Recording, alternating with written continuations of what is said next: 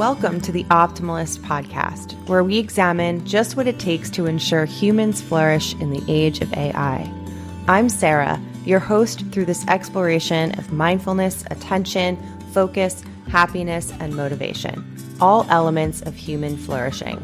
So how do we cultivate them? This week, Dawn Sturm joins me to talk about parents, a topic we've been itching to branch into. So here we go. Much like Tim Belmont, who was our guest last week, Dawn is also a member of the Optimalist community. If you're on Twitter, you might know Dawn as the one amongst us all who's always asking questions. Dawn just completed his 32nd year in education. He spent the first 23 years as a social studies teacher and the last 9 as a technology integration specialist. His interest in podcasting has allowed him to co-host a show meant for teachers, and this show has led to an interest in focusing specifically on caregivers with the district wellness coordinator. The goals of Care You, as it's called, are to walk alongside caregivers in a non-judgmental way and help them to be more intentional in their caregiving. So what better guest than Dawn to talk about parents today? Listen as Dawn and I discuss intentionality when it comes to using technology and the importance of teachers and parents working together to understand how to self-regulate and manage their own tech and social media habits so we can then model the best practices for our youngest generations. Basically, we're all in this together as we prepare to face the biggest challenge to our attention, AI. All this and more in my conversation with Dawn. Have a listen. As I got to the end of my classroom career, so I was classroom teacher for 23 years, and I was not really happy with what I was doing. I was struggling a little bit. I just wanted something different. This tech integration specialist came open, and for years, that was just my focus. It's how do you get tech into the buildings? How do you get tech into the buildings? And as I did that for a while, it started to become, okay, how do we make tech more usable? It's not just about putting it into the buildings in the classrooms. It's like truly making it useful in the classroom. Well, then as I've done this for 9 years, now I'm in that I'm curious about all kinds of things. I mean, I've always been a curious person. But it's like, okay, what have we done with tech that is not good? What have we done with tech that might actually be harming kids and society? And so I think sometimes when people hear that I'm a tech integration specialist, it's like, oh, it's everything tech all the time. And I think that's what I've seen change for me over the last couple of years is really trying to parse out what is good about tech and what is wrong with tech, what is bad about tech. So that's become I think my focus the last, I would say probably couple of years. So, and I don't know, I know you and I have known each other now for a couple of years. There's a problem with being curious. If you can have a good problem, there's a problem being curious in that whenever you find out something new, you have to pivot, you have to change. And that's what I found myself doing in this role, is not being the same person I was 2 years ago. Yeah. So that's kind of where I'm at this point. It sounds like what you're saying is, I like a lot about the way you're framing your perspective on the work that you do and why you've made some different choices. And it sounds like what you're saying makes a lot of sense to me if you're somebody who works with introducing, like one of your primary roles is to introduce technology to people who might not, or new forms of technology for the classroom to people who might not know how to use it or how to implement it, or you're discovering things that people just don't know about yet, and bringing that to the forefront. You would hope that a core of that would be figuring out how to be innovative in that way and keeping an open mind to change, which is what I think I hear you saying, right? Having to kind of wrap your mind around new things as they evolve and not just say, I like technology and therefore my job is just to bring technology to you. It's to help you think through it as a teacher, I would say, right? Yes. In fact, I'm a one word kind of person, and my word this year is intentional, because I think so much of what we do, not just with tech, but specifically that's what I focus on. So much with technology, we are not intentional. We just do it. There's a new app. We just open it up and we start using it. And we don't think about, okay, what is there a benefit to this app? What are the drawbacks of this app? And I think that's where I've really started to be more intentional with teachers and students when it comes to the use of technology. And are you finding yet in your capacity that people are asking questions of you regarding the use of things like AI, or has that not made its way into your realm yet? It has made its way into my realm, but predominantly from a standpoint of academic dishonesty or cheating. There hasn't been. It's interesting that you asked that question, because I'm working with our high school principal to put together a PD that talks about kind of managing AI and to get it out of the just purely how bad AI can be, and really starting to get us like, how can this be used? And when is it good? When is it bad? Again, more of that intentional use. It's been more from, I think a lot of times with tech, it starts off as the negative. Kids are doing this that is bad. How do we stop them from doing whatever it was they were doing? And so that's how it started off. I always try to flip it to, I want to answer those questions. I want to talk about, what is academic dishonesty? So that's been more of the AI discussion in my particular district. Yeah, I don't think that you're alone there. That seems to be what, and many absolutely. other little mini issues that stem from that. But it does seem like defense is one of the first things that people are approaching. And so the reason why I even asked about it at all, I think the way that you are approaching talking to teachers about or even just thinking about the stuff on your own, I think the way you're approaching it really does bridge into our larger topic for today. And this idea of being intentional, I like that you mentioned that's your word for the year, I'm assuming, yes? Yes, it is. So intentionality and exploration. I've just been jotting down some of the individual words or phrases that you've repeated. And so intentionality, exploration, experimentation, and even like managing expectations, and asking questions and being curious, like all of these things combined, I think are part of how we have to approach the way we think about how our students experience technology in general, but how they live the experience, I guess, of being a human being growing up in a world where if they, as an individual person, they could physically choose to wake up today and be entertained for 24 hours. And so when you bring up intentionality, I really think it might be interesting if we even just use that as a guiding light for our conversation today when we talk about what is the role of the teacher and then the parent in helping our students learn to regulate the way they are able to handle the world that we are kind of marching into here in the age of AI. Because we're taking with us everything from the social media age, which I really feel like we sort of are leaving behind, and we're mixing it together with this new age that we can't navigate at all or predict. And how on earth do we, like, even just how do we talk to students about this when we don't know really what to do or predict or handle ourselves? And to me, the idea is, can we be intentional about the way we manage our own attention, the way we as adults do it, the way we think about how we talk about intentionality and regulation and mental wellness with our kids? Like, how do we do this as a school community? And like, that's kind of what we're going to bring. I know I'm kind of going off on a tangent now, but I got excited. But that's what I think we want to talk about, really, is getting to the heart of like some of the things that you're thinking about and working on as far as getting all of the adults in a child's life to work towards this goal. Yeah, well, at least it's an easy task, yeah. Sarah.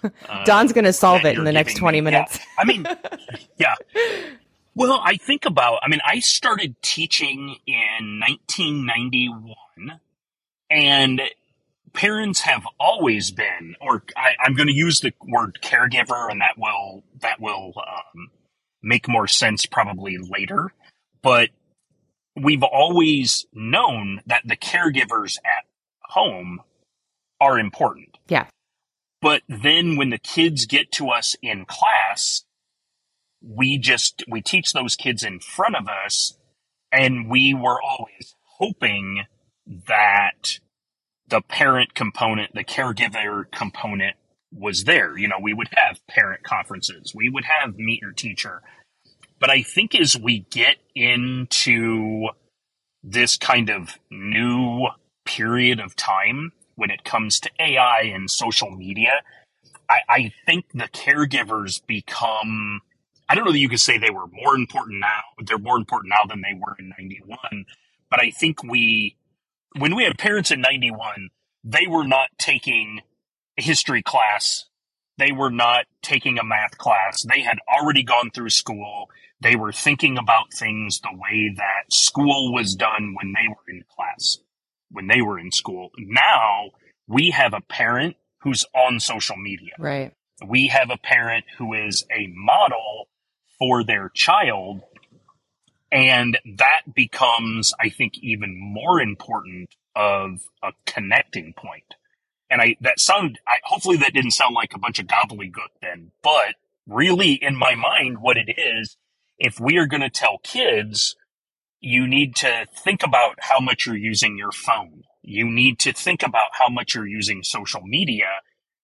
I think we need to bring the parents along, the caregivers along, to get them thinking about the same kind of things. Are they being intentional with their use of Instagram or Twitter or Facebook or whatever they're on? Are they watching YouTube videos one right after another? Do they understand how information is served up? Do they understand the algorithms? Do they understand? Because we can talk until we're blue in the face to students about how you really need to be cognizant of this and intentional with it. But if the student goes home and sees their parent doom scrolling on TikTok for 4, 5, 6 hours a night, it kind of, I don't know, it's just not as effective. So I think parents are a really important component in this mix of how we get students to start using technology in a responsible way. Because it becomes a lot more than thinking, and everyone listening will see why we're kind of mixing AI along with everything else that we're talking about, because some of it is similar in how we're thinking about it right now. But it becomes more than just how can this be used, like when we're thinking about how things are implemented in a school or where the place for something. It becomes more than how can it be used, but really should it be used?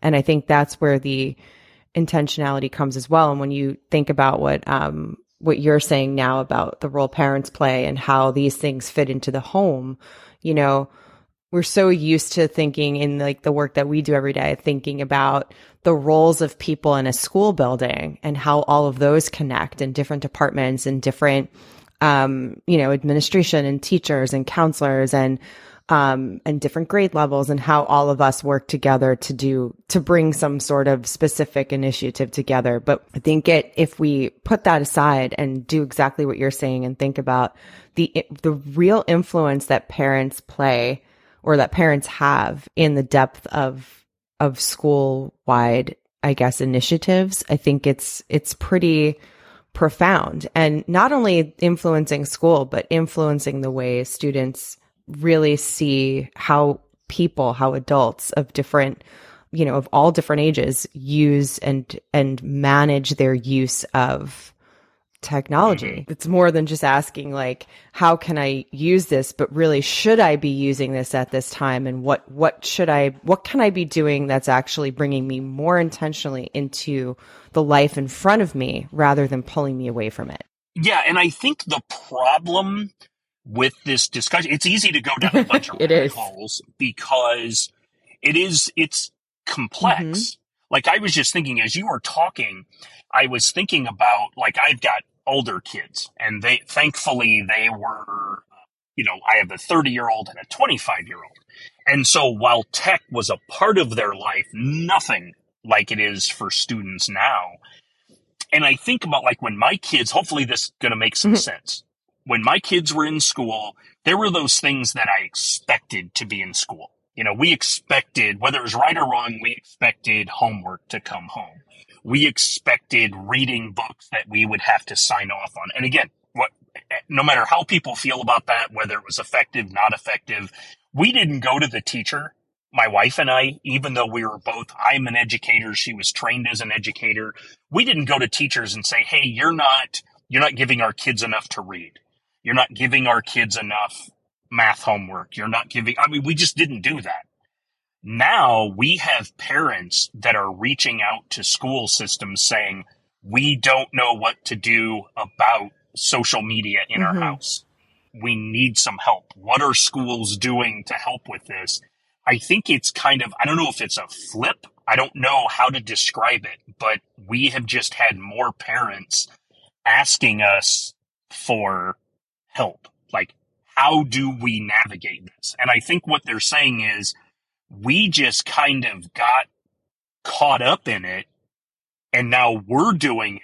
And they want to throw their hands up in some ways. Like, I don't even know how do I get my kid from watching YouTube 7 hours a day? How do I keep them off of Instagram? How do I keep them off of TikTok? I just think we're starting to have parents more and more reaching out to schools saying, help us figure this out. As part of that, do you have them, I know part of what you just said, I think hinted at this a little, but do you have them also kind of admitting that they need this practice as well? That they kind of don't know, they're having trouble navigating it on their own as well? That's an interesting question. I don't know. I have thought about this in any number of ways. Part of me thinks that many parents and caregivers, they will recognize that their habits are not great once they start hearing about what a student or kids need to do to navigate the online world. Like, I'm not sure that I think parents they're human beings. So I don't think they were intentional with it. I think they jumped onto Facebook and they created an account and they got all these friends and they're sharing things. I don't know that they have always stepped back. And so one of the things I'm hoping is that, and you and I kind of talked about it, to me, there's this circle where you have students and teachers and parents all working together. And when they do, I'm hoping that parents come to the realization like, oh, holy smokes, I'm not thinking about how I do social media. When I get home from work, or the first thing I do when I get up in the morning is just scroll and scroll and scroll. I'm complaining about my own kid, but I have a problem. And that's what I'm hoping. I mean, I think some parents already have started to think about that. And they're trying to be, I don't know if role model is the right word, but they're trying to be good role models for their child. But I think some have not quite gotten there yet. I mean, heck, I'm still there. Like, I'm involved. You and I met on social media. There are times where I sit there and I think to myself, I just spent 45 minutes on Twitter. And I started to get on Twitter to look specifically at blank, but now I'm reading about 14 other topics. That is not what I started out doing. And this is coming from somebody who has worked hard to be more cognizant of what I'm doing online. Yeah, there's so many ways, there's so many directions I could take this conversation right now. I just wrote down like 3 different pathways here, but I'm going to try my best to not take it in an unknown direction yet, and just ask first a question going back to the parents that you have been, or the parents that have been speaking to you in your experience. So when you do get these questions or concerns from them, what, as of now, have you been coming back to them with as a response? Or are you giving them any guidance as to how they can begin to think about this differently?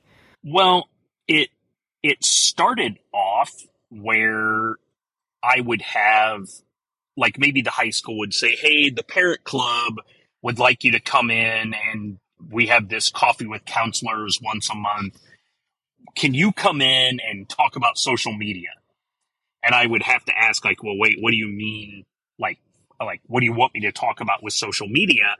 And they would say they just have questions. And so I would go into these meetings and just get peppered with things. Like, I wouldn't have a presentation.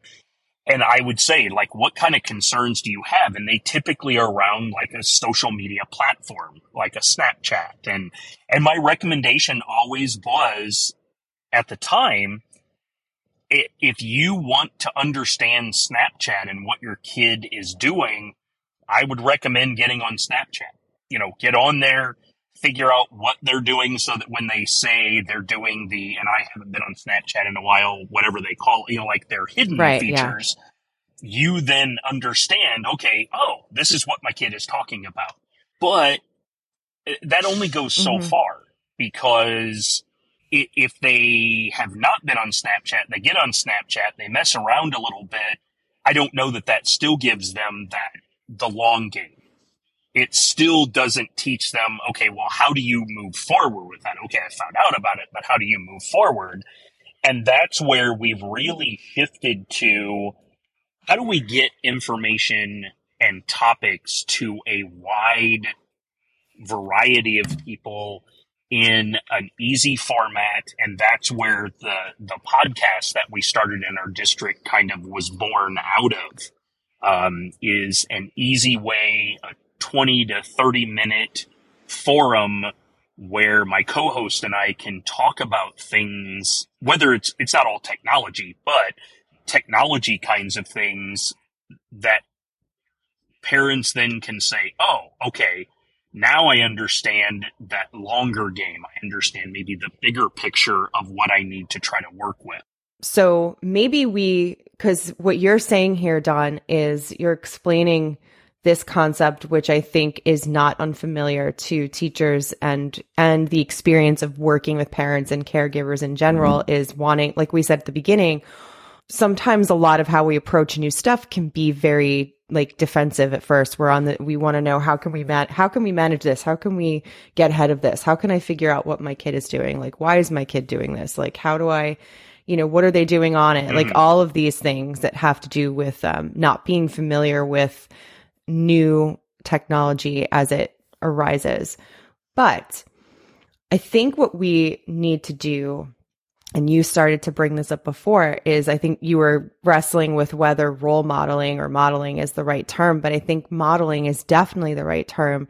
And what if we all, and I'm asking this really to everybody listening, what if we started to put aside the kind of traditional way we think about being on the, I don't even want to keep saying on the defense, but kind of trying to be proactive about thinking, what is my kid doing, or how are they going to use this, or like, are they going to be cheating? Are they talking to people they shouldn't be talking to? All of the bad things that might happen. And instead, combining with what Don's saying about, like, if you want to know, then experiencing it yourself, but not just looking and experiencing, but instead kind of modeling what it looks like to have a healthy relationship with things that are unknown, and showing, not that like you're modeling how to use Snapchat, like, or modeling how to use Twitter, because that's obviously like, we're not looking over each other's shoulder and watching that, but really it doesn't matter what everyone's using, just modeling how to manage your attention away from that kind of thing. How do you spend your day at home? Like, what do your weekends look like in your house that your kids are seeing, that you are not, no matter what you like to use, or you find, any kind of enjoyment in? How are you showing that you actually can turn your attention away from that and be in the present moment? Yeah. Again, I chuckle because it's like, oh, that's so easy to deal with. It is, I think that is, I would say right now in society, that's maybe one of the most important things we can do, is figure out how we are using our time. But we need to redefine all kinds of things. Like, I think about the word boredom. We need to redefine boredom to not mean a negative thing. I mean, that in and of itself is a task. Like, because, I'm bored. And we just did a podcast on this idea and what summer looks like. And if you are not comfortable sitting with your own mind, we have to somehow make that okay. And it is okay to not have things pumped into your brain all the time. But that, while it sounds easy, I don't know that it sounds easy. People think if they are bored for a second, they need to be doing something else. They need to turn on a TV. They need to open up their tablet. That initial response of like, I'm bored, or like my brain needs something to do, I need to do something. That's actually, I think, how we're supposed to respond to boredom. But the way we're responding to it is not anywhere near what should come out of the moments where we feel idle. And so we've now have a billion things to click on to literally just distract us from what's in front of us. What Don is explaining is this idea that there's a billion ways that we don't know. There's no intention behind it. It's like, I have nothing to do for 5 minutes. I'm going to just go check this. But now we're presented with this real challenge. And I think so many of us just brush it off as like, well, I didn't do that. I was supposed to do this today, but I didn't. I got distracted. And we brush distraction off, or the mismanagement of our own attention. We brush it off as just like a part of our everyday life. And there's something so dangerous now to start to hear that so often. And to think that we're gonna kind of go forward into the future of infinite distraction, feeling like we don't have any power over the way we work and think. And that's scary. You put that very well. I was thinking about, so let's say I'm scrolling through Facebook or Twitter, you name it, Instagram, whatever. The number of times that I think, ooh, that's a cool idea. And then I step back and I'm like, okay, that's a cool idea. But when we don't allow ourselves to sit in our own thoughts, a lot of the ideas we come up with are not really new ideas. Mm-hmm. And that's where that innovation comes from. Like, I'm not just taking ideas from other people and saying, oh, I like that, and then just replicating it with me. Yeah. And I like to, I have this quote open on my screen, and not really a quote. It's a part of a tweet. Again, second mention of Jen Shirley on this episode. She's become like the muse for this podcast, I think, recently. But when you brought up boredom, I immediately was transported to, I knew that she had tweeted about it the other day. And I always jump on things on Twitter when I see people writing about boredom. And so I went and found her tweet, and I wanted to just read this because I also think that it connects back to what we are talking about regarding the role of parents, and how you're asking this question about how can we get all this information out on a wider scale? And like, we could even think about it as not just getting information out, but also involving everybody in the experience. We're all in this together. It's not just how do I figure out what my kid is doing on the internet? How do I teach them to do it? It really is every single person has to learn how to manage this together and help each other. And I think that's where we're coming in with the circle of, teachers, parents, students, like how do we educate all of us to kind of be part of this supportive community in a world that we don't really understand. And so Jen Shirley tweeted the other day, she said, boredom or the perception of being bored is such an interesting conversation to me. This is one of the most underrated and underdiscussed areas. And then she just modeled a question and an answer. And imagine this was the question, the only way every single school opened every single school year. Academics come second, and this is the question. How do we teach our kids to be self-sufficient, independent, and to accept boredom? That's the question. And then the answer is we model this as part of daily life. Yeah. Yep. So if that's the guidepost, like literally if that's the guidepost, if we say this is the spotlight, this is the opening year assembly, this is the, your orientation in the summer when you're starting middle school, like this is the question that we're asking, because there is nothing else that we do in and out of school, like in the home and in the school, that does not fall into that category of being self-sufficient, independent, accepting boredom, accepting moments or accepting the idea even that you do not have to pull yourself into an engaging or entertaining experience at every moment. And then from that comes the innovation in, okay, how do we do this then? What are we doing?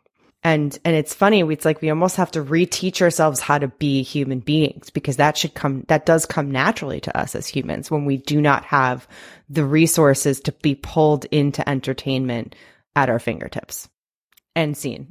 Yes. I mean, and so again, it gets me thinking about a lot of things. And this is not, I know the podcast is not a plug for Focusable in and of itself, but it's really the work that you've helped lead that has made me start to think much more about this. I don't know that I was as intentional as I know I wasn't 2 years ago. I wasn't. And now when you start to know I am going to be more intentional about this, it then gets you thinking about that all the time. So for instance, this morning on Twitter, the question that I asked was, and I don't remember it exactly, but it was, when was the last, or what was the last thing that you became interested in that was not on your radar at first? And that's the thing that to me is so awesome about just not like being willing to be bored. And I have bored in, quotation marks, is you start to think about things and you start to say, that's interesting. I never really thought about that before. And then that takes you down a path and maybe it fizzles out and that's all right. Or maybe it opens something up that you're like, now this becomes my life mission because I had never thought about that before. All because I read an article that I hadn't read before. And so I think at some point you mentioned this, you don't have to fight boredom by literally sitting and doing nothing.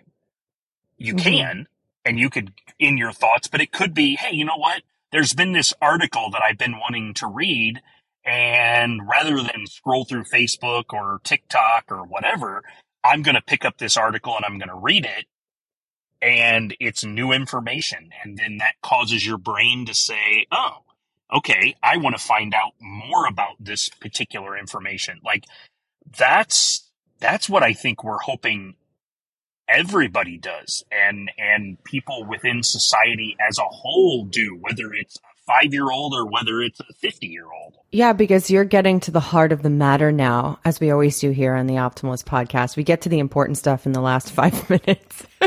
You're getting to the heart. It takes us 40 minutes to warm up here, but you're getting to the heart of you're getting to the heart of the matter now, which is how much does this all of this stuff that brings us out of the self and away from the core experience of being human, like how does all of this stuff really keep us from exploring and being curious?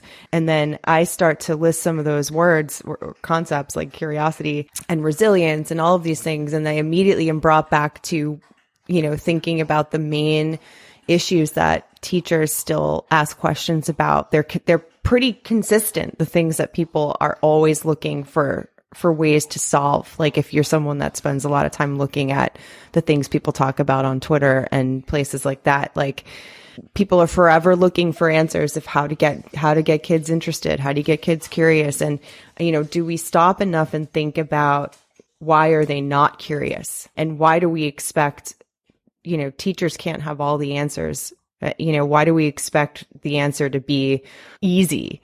The answer is a lot about disconnecting from some of the things that are taking away our natural drive towards discovery. Not taking away, but managing that, I think.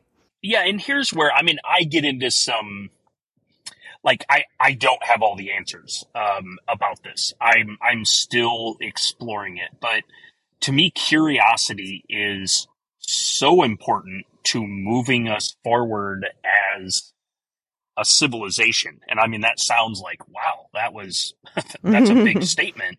But it is. That's how when we're curious about things, that's how we learn about others, and that's how we gain empathy. And I think there are so many things that shut down curiosity, whether it be social media scrolling, whether it be just mindlessly watching YouTube, even though I would argue that in some cases, like I think about my son, he's unbelievably curious like I am. And I think he makes decent use of YouTube. That's where he goes out and is not just mindlessly watching it. The other thing that we haven't gotten to yet is when we start talking about like the parent role, what we found, like I think what we all know is there is no instruction manual.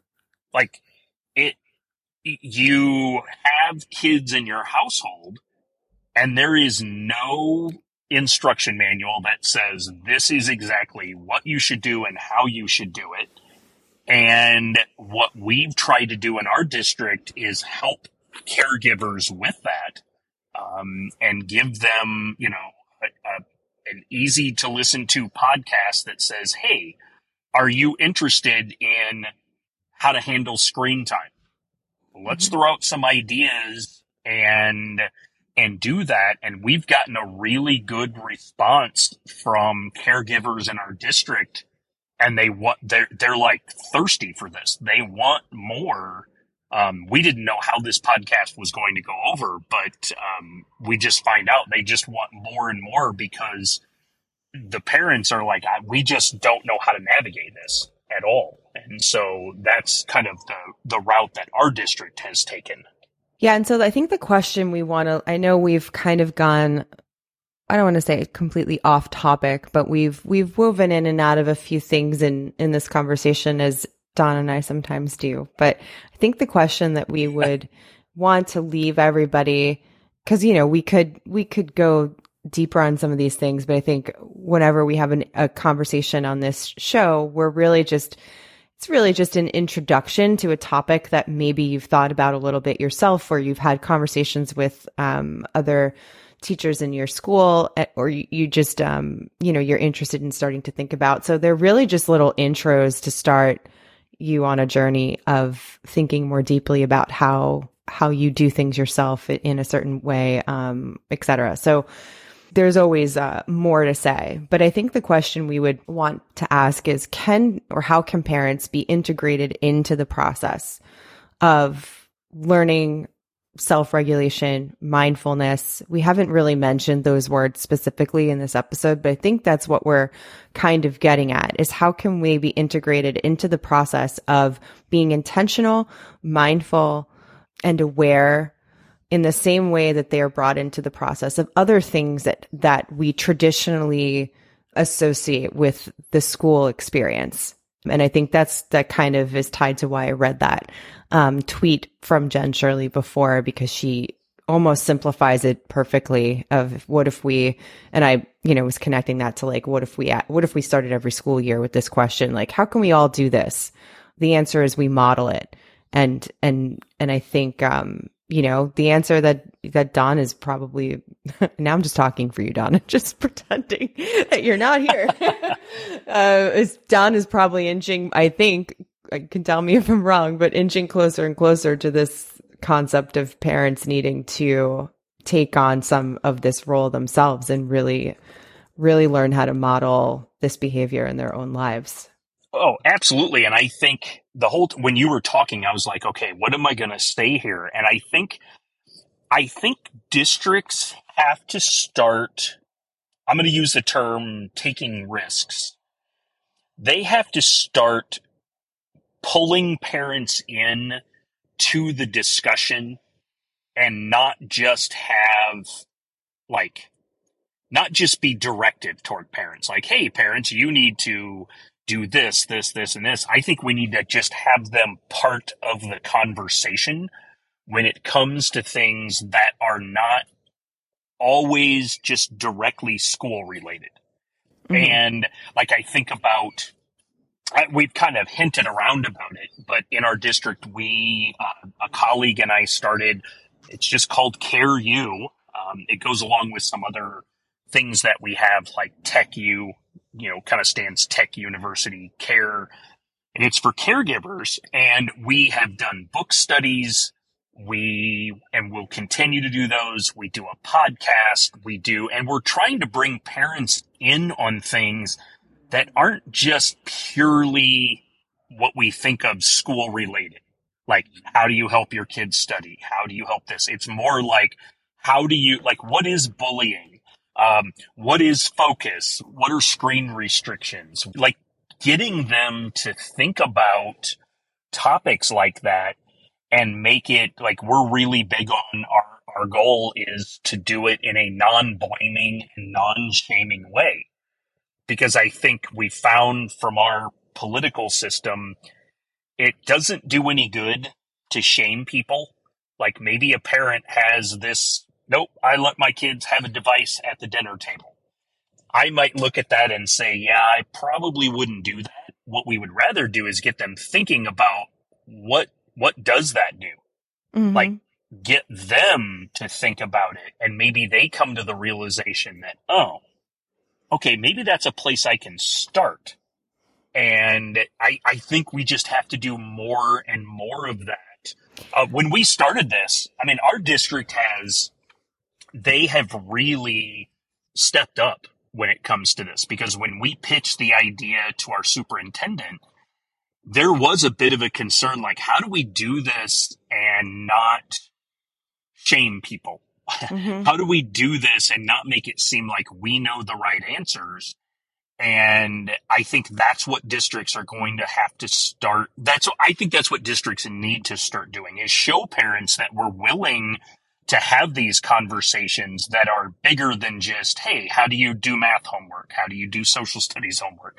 But they're bigger kind of life type things. I think what you're getting at here, and this might be a great way to start wrapping up this conversation here. Going back to the image of this circle of people who are involved in this, the teacher, the student, and the parents, but that circle of communication and working together and supporting each other.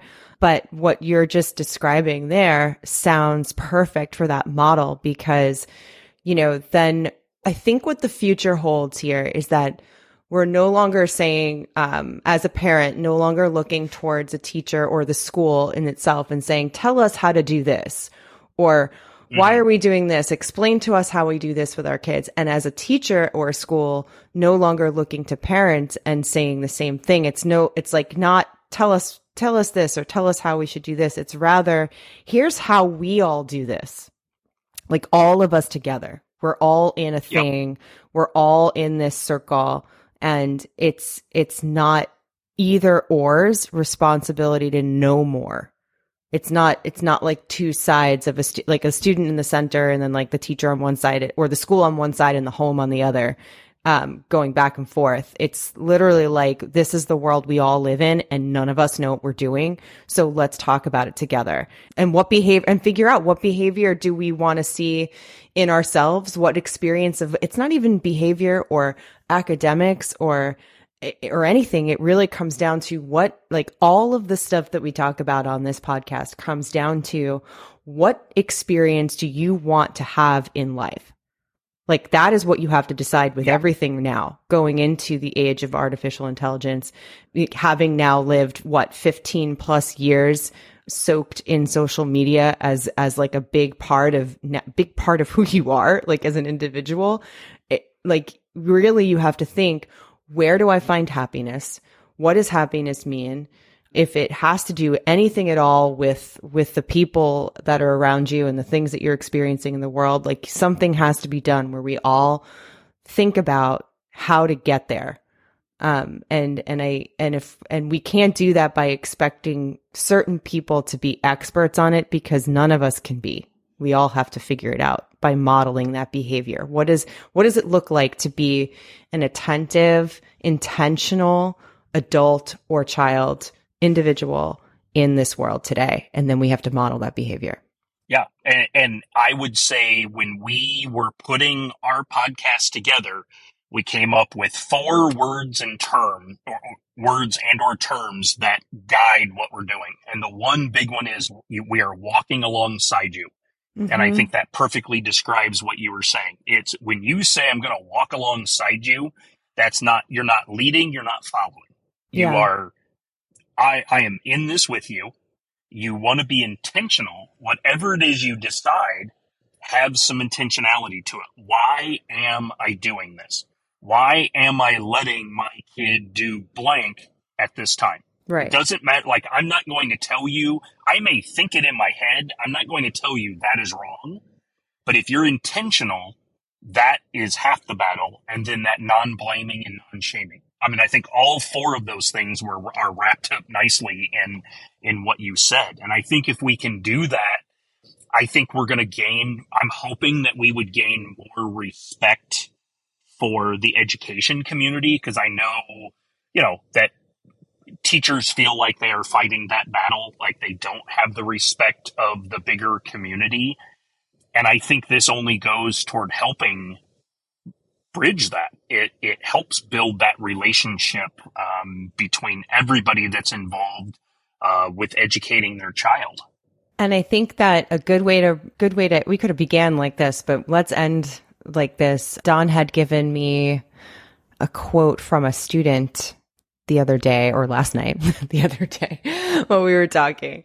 And I think it kind of is a good way to end this discussion, like exploratory discussion about where our responsibilities lie here. But hearing it from a student, and I don't know, what age was this student? Do you know?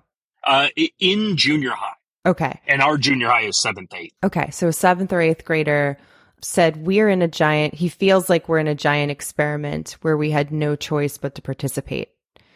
And knowing that's from like a middle schooler, I think is pretty worth noting. And I feel like even just saying that out loud to whoever is listening to this right now, there's probably so many of you that have echoes of that sentiment that you've heard from students, whether you overhear them talking to each other or they're coming right out and say, I mean, it's becoming more and more common for kids to almost be more aware of what's wrong than the adults around them. Mm-hmm. And I think that's where we're seeing a lot of the cries out of like, what do we do here? How do I help my kids? And it's coming from the kids. And so, I think that if nothing has inspired you to move in the direction of learning how to self-manage this before we, before we try to do this with our kids, then I think it should be the fact that the kids are asking for it and they don't like the feeling of being not in control of their daily experience of being alive. And I think none of us do. Yeah. Okay. So with that was well put. With that, we're going to bridge not so seamlessly into our ending segment. And, Don, it's been really cool to have this sort of, I don't want to say completely impromptu conversation, but just so if anyone wants to know, Don's sitting in his car right now.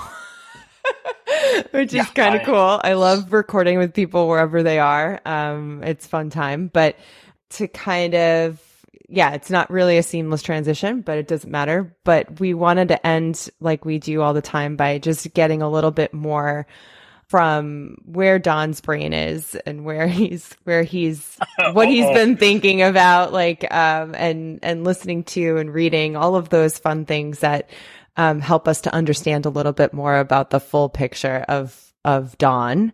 So, and I know Don is a listener, an avid listener to this podcast too, and he always tells me what he enjoys about the conversations that we have here. And so I'm excited to hear a little bit and share a little bit with everyone here about Don's experience. So with that, Don, you can answer any of those questions, but what is something you're reading or listening to or watching that can give us some insight into your world? Well, I think I am in the last, I don't know, probably year, I've become fixated with the idea of complexity, Mm-hmm. and that everything, like if you have a simple answer to most things, it's not enough. And so with that in mind, I've really set out to read things or watch things or listen to things that kind of feed that interest in complexity. So like right now, I am reading The End of the World is Just the Beginning, by Peter Zeihan, I think is how it's pronounced. And it's this book that my wife was like, holy smokes, that just sounds not interesting at all. And it just talks about how with birth rates declining, it is going to impact all kinds of things around the world. And it feeds into that need for understanding complexity. So that's one thing I'm reading. I just got done watching was it Shiny Happy People Mm-hmm. or the Duggar thing? I don't know if you have watched that. I have not. It's crazy. I don't know that feeds my need for complexity, but that was, that is a crazy show. And then podcast, I'm always listening to Smart People podcast, Throughline. My issue is the more I know, the more I think, I don't remember who said this quote, but it's like, the more you know there's more stuff to know. Mm-hmm. And that's just like my philosophy. I just keep pumping stuff into my head, which is not always a good thing, because sometimes I need to step back and say I need to do something with it, and not just keep filling my head. Yeah, I guess it depends on what it is that you are consuming and the reasons for it. But I get that's another part, it's another part of our endless stuff that's available to us today. Sometimes it's not really entertainment. Sometimes I heard someone say the other day, I can't remember where it was, but that, they just read, I think it was on a podcast, and it was a famous person saying it too. I don't remember who.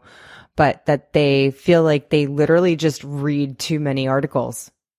Like they spend an hour and they wake up in bed, and they sit in bed for an hour, and you might not think while reading articles in the LA Times in the morning is for an hour, it doesn't seem to be a negative activity. But when it then is 10 o'clock on a Sunday and she's like, well, I'm still in bed, and like, it's just a weird feeling. It's like a mixed feeling of like, yeah, maybe I was reading things, but like, did I need to read 7 articles this morning? Like, just because they're available to me? Yeah, that's a battle I fight. When I could have read 2 and then been out on a walk with my husband or something like that. Like, instead I'm here in bed reading articles and articles and articles. And again, a whole other episode. But it is that idea of, I read and consume so much that it is, I've told myself mentally, what are you doing with all this? Like, that to me, that's where I'm struggling. If there's a struggle I have right now, well, I have many struggles, but the one struggle I'm having is, what do I do with that? All that stuff. Yeah. So.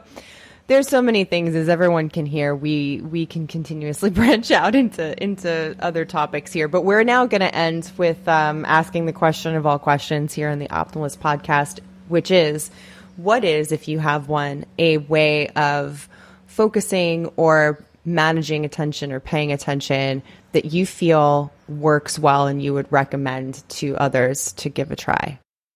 For me, it has been, I have practiced mindfulness regularly for the last few years, and now daily for the last, I'm going on day 340 or something like that.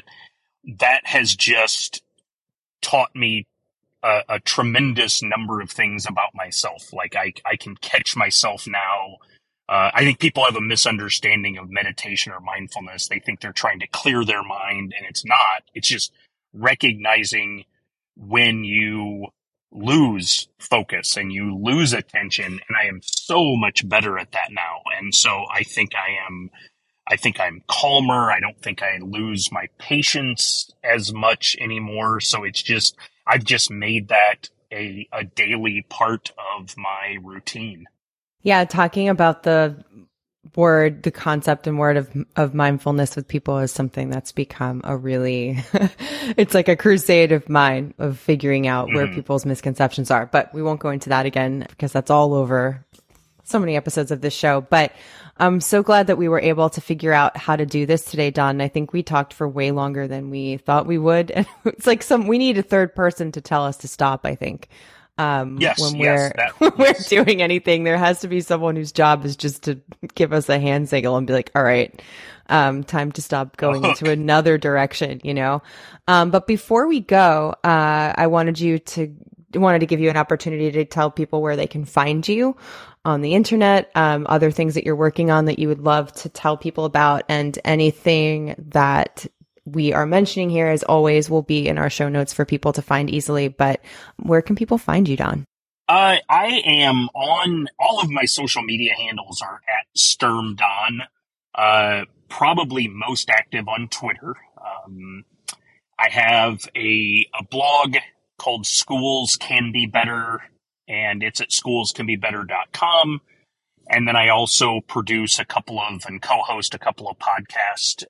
Through the Educational Looking Glass is the one that's directed mostly at teachers / educators, and then Care You, which is the one that is meant for caregivers. So yeah, I'm in a lot, and I'm always working on, usually it's the podcast. That's where my passion is right now. Yeah. And I know that to be true about you. You've been itching to be doing something in podcasting for a while, which is cool to see you be able to not only launch that yourself, but also combine it with some of the things that you feel passionate about regarding education. So I encourage everybody to check that out and give Don a follow if you want to discuss any of these things with us. We're always looking for you to jump on Twitter or anywhere really, and just let us know what you think and give us some comments and feedback. Yeah, thanks for stopping by the studio today, Don. Yeah, well, thanks for the opportunity, Sarah. It's always interesting to hear how people in different parts of the country or the world are approaching issues that we all think about how to tackle. And I love how Don has become so proactive in this stage of his journey in education. He's truly dedicated to finding ways to bringing us all together in our shared mission to raise a more mindful generation. So thank you, Don, for joining me today. As always, your feedback is the best way to help the podcast grow in its purpose and to help us keep getting better. You can leave a comment on Substack, a review in Apple Podcasts, and you can reach me on Twitter at scandela9.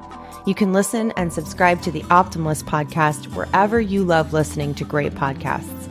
New episodes are released every Wednesday. Links to all of these resources are available in the show notes. The Optimalist podcast is brought to you by Focusable, the only app that gives you the pulse you need for better attention. And it's free. Create an account today at getfocusable.com or by downloading Focusable on any iOS or Android device. You can also follow us at Get Focusable on Twitter and Instagram. Thanks for listening to The Optimalist. I'll see you next week. Stay focused.